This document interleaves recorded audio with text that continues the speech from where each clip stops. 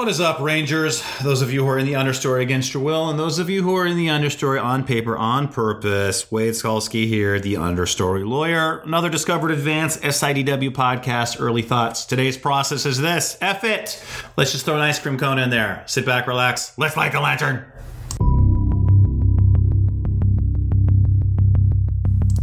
Well, hello there, Rangers. Wade Skalski here, lawyer, entrepreneur, and your guide to the understory.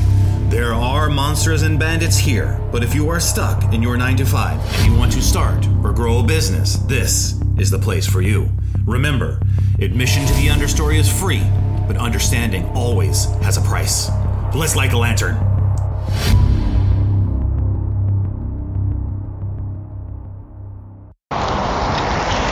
Well, hello there, team. Wade Skalski here, problem solver, playwright, and founder of Clear the Field. Today's process is this. F it. Throw an ice cream cone in there. Let's open it up. Let's light this candle. So, creation is hard. It's tough to create something new, especially if you've been in a game for a long time. And I would assume that the toddler sock game, there's a lot of it's been done and redone for a long time. I mean, there's puppies, there's unicorns, I don't know if I've ever seen a dragon on a girl's sock. Maybe they're on boys' socks. I'm sure there are. Every animal's been done. Every animal's been put with a beach ball. And my wife got these socks for my daughter, and they're of a unicorn head in an ice cream cone.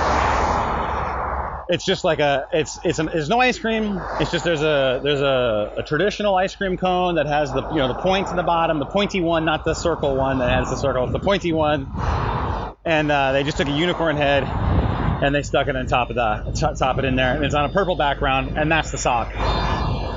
So it's a unicorn ice cream head.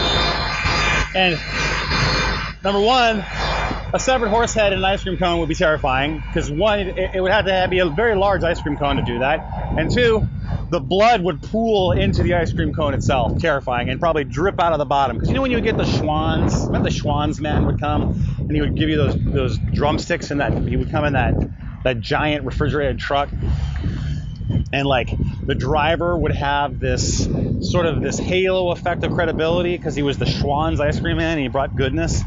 And they would bring in those drumsticks that had the chocolate in the bottom, and then it had that kind of cone, and then the ice cream would drip out of the bottom a little bit and then soak into that chocolate, and you just eat that thing. I was just like, I was a wait to the end guy. That's the only thing in life I ever did. Everything else I was like, let's get to the good stuff first. No patience. But for one reason or other, the Schwans ice cream man drumstick, I could wait till the very end to eat that chocolate. But with a severed unicorn head and an ice cream cone, all that blood would just pool the bottom of that thing, and then it would just be a chocolate blood treat at the end. I mean, vampires might like it, but so it's terrifying. Like if you really were to start to think about it, which most child stories are terrifying if you really were to start to think about what was happening. A lot of unsupervised children and a lot of shenanigans with really crazy ass adults doing crazy ass things, and it's deemed as fun. So in any event, so I'm sitting there, I'm thinking, how did this terrifying severed unicorn head ice cream cone thing come to be? And creation's hard.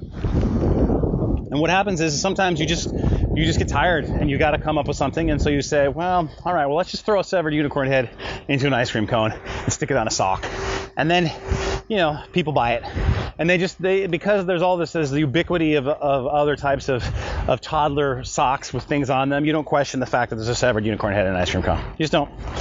And then you really start to think about it, and you're like, oh man, I hope my daughter never thinks about what's actually happening here, because it'll be nightmares for years and years. But so what happens then is that you got to be careful. You got to be careful in creations to not do this, because it's hard to come back from that sometimes. You'll be working really, really hard on a project, or you'll be working with a team of people, and you've all been working hard, and then one night it's 11 o'clock at night, and you can't think of what to do, and instead of going to bed and tackling again tomorrow, you throw a fucking severed unicorn head into an ice cream cone. And then no one ever takes you seriously ever again. Maybe they'll take you seriously again, but they won't take your project seriously again. And that's what happened with the term jumping the shark. I don't know where in the country you're listening to this. It's a pretty common term in Los Angeles, where so Happy Days ran for a long time, and there was one episode where the Fonz, Henry Winkler, was on a surfboard and jumped over a shark, and that was sort of like the where everyone pointed to that and said, "Oh yeah, no, that's no bueno. I've lost you." So, like, in The Walking Dead lost me. I saw every single episode of The Walking Dead. Okay, so here's the Walking Dead spoiler. So I'm going to count to 10, and then you can just skip to the next podcast episode. But this is from like 3 years ago, so you're probably okay. But if you haven't seen The Walking Dead and you don't want to know what happens, then just skip ahead on this. I'm also going to have a Game of Thrones one here in about example here in about 2 minutes. So if you are at all care about the Game of Thrones and haven't seen it all, or The Walking Dead and haven't seen it all, just skip this episode. And just the quick lesson is make sure you don't put a severed unicorn head in an ice cream cone, and don't just say fuck it and throw something in there to satisfy your creative roadblock. Actually, just take a break and do the work. So in The Walking Dead, there was all this build-up with the character, this Negan character, who played awesome, by the way. And then they had to like invent ways that they could fight with him, and then him get away, and then Rick couldn't pursue him, and all of that. I'm like, okay, that's cool, I get it, they're stretching it out. But at the ultimate culmination of the battle between Rick and Negan, where Rick defeats Negan, and Negan's laying on the ground, bleeding, and Rick turns to the newly acquired doctor and says, "Save him," because he thinks that's necessary to heal the divisions between them and the other people, the saviors, which is total bullshit, because all the saviors were just afraid of Negan anyways, and I'm sure they were happy to not have him around and have a little bit more magnanimous leader. And I was like, okay, fuck that. No, I was like, I'm not watching this anymore. You lost me there. You lost me there, Rick, because you killed my best friend, one of my best friends, since the second episode with me. You hit him in the head with a baseball bat, in front of his pregnant wife, and you caused all this pain. You've killed all these people, and I have defeated you in Mortal Kombat, and you were too dangerous to allow to live in the post-apocalyptic world. This isn't where we're in a developed civilization, and yes, let's save him and then put him on trial and all of that. No, we're in a post-apocalyptic world. Rules a little bit different. You put him down, and then you go about your day. You take over the saviors, and then you do your magnanimous rule with them, and you go forward from there. Now, and also too is like, and I know that the whole thing, well, Carl wrote, no, fuck that. Carl's a kid. Carl doesn't know his shit. So anyways, a lot of cursing today. I don't know. Or maybe it's because it makes me upset. And anyway, so then I never watched another episode of Walking Dead again. Now, I may go back to kind of see what happens, but then I kind of got super busy, and I'm building, I'm trying to build big things, and I just don't have time to get engaged in The Walking Dead like I used to. In any event, that's when The Walking Dead jumped the shark. That's when The Walking Dead put a severed unicorn head in an ice cream cone. And the other example is for the other example is for Game of Thrones. Now, I enjoyed all of Game of Thrones except for the last season. I'm in the camp that the last season was a total train wreck, but it's not really their fault, because there's almost no way to resolve 8 or 9 seasons of such a complicated storylines all over the place to tie them up in a bow in one season. You can't do it. Nothing would work that way. It would not all resolve itself at the same time. That's not how it works, and you instinctively know that that's true. But they had to do it because I'm sure it was getting too expensive to pay everybody like $20 million an episode or whatever it was. And so there was an episode in the last season. First of all, here's a rant for you. It's just more of a rant podcast than anything else. Is that why in God's earth did they resolve the Night King battle in the beginning of the season? Because all of the Queen Daenerys and all of that stuff was brought in the middle, but you had tension from the very beginning with the Night King. They should have resolved. That should have been the last battle they resolved. They should have resolved, because it was like a big letdown. Like, they resolved that battle like in the first couple episodes. Like, well, why am I watching this from now? I don't really care what these people all do to these normal machinations do with each other. We know that somebody's going to rule and whatever, and then it's going to start again. But so that was my other problem. But the jump, that didn't jump the shark. That's just a stylistic choice, I guess. I would have done it differently. But the other issue is that when Jon Snow rides the dragon. I was like, give me a fucking break. Like, this no. Like, Daenerys rides the dragons. That's what makes her a badass.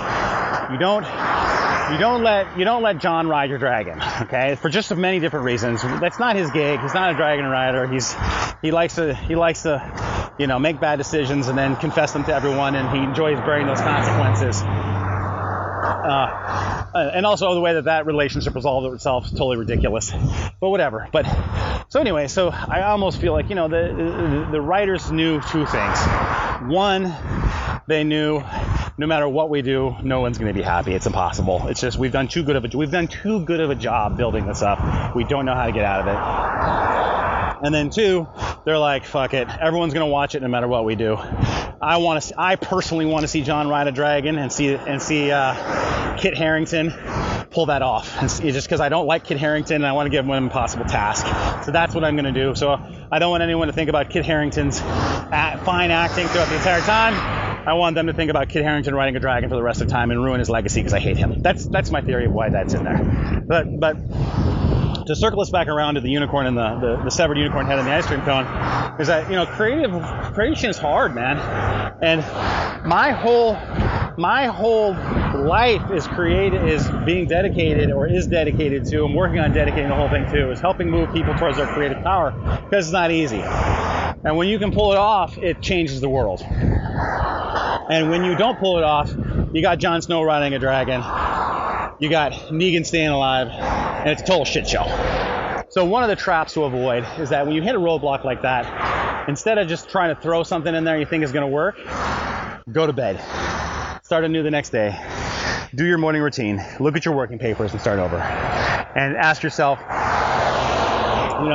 I can't say jump the shark because someone else coined that phrase, but I can say, am I trying to put a severed unicorn head into an ice cream cone? Because that's my phrase. That's an original. That's a Wade original. One of the first ones on the podcast. And ask yourself that. And if you are, stop. Don't do it. You ruin your credibility with other people, and you could very well ruin the whole project. And what I want you to do is get out your working papers. If you don't have working papers, go ahead and what I want you to do is click on the link below with the Working Journal Set 1, the foundation, to learn about why you would need working papers, the philosophy behind it, the beliefs you need to change, and how it can change your life. If you've done that, then click on the link for Working Journal Set 2, Working Papers, which is the follow the instructions to actually how to establish that in your life. And then if you don't have that, take out your Unicorn Trapper Keeper from 5th grade and pick an area in your career, your creations, and your connections, and your creations that you're just mailing it in. You're just like, fuck it, I'm going to put a severed unicorn head in an ice cream cone, and I'm going to leave a bloody chocolate mess at the bottom of that cone for everybody, and I don't care. So just pick one of the areas, write it down, and then commit to revisiting that area and starting again. And as we shut it down, I want you to remember that there is no end. It is the other path. If you are listening to this podcast and you are an online entrepreneur, I know exactly what it feels like to be you, because I am one. I know what it's like to know that you are smart and work your ass off, but always feel like you cannot get traction. I know what it feels like to have your spouse support you outwardly, but on the inside they're saying to themselves, is this going to work? And I know that you want to create something in business, but you always end up chasing the same dollar over and over. Or maybe you want to create something in the arts, but you feel like you shouldn't play there. So you wander in the forest, stuck in the understory. I spent over 40 years there fighting the same monsters and bandits over and over. And when I discovered that if you learn what the understory is and you start to go there on purpose, you can find a clearing where you have clarity and power in your commerce, connections, and creations. You handle the forest like a badass ranger with the proper mindsets and skill sets that you need. Not ones chosen for you by some guru or your parents, but chosen by you on paper, on purpose. We can walk the understory together, but I cannot find you unless you raise your hand and say, I'm over here. Subscribe to my email list at understorylawyer.simplecast.com. Let's find your clearing together, a place free of entanglements, a place with a bedrock foundation, and a place where you set the boundaries, not anyone else.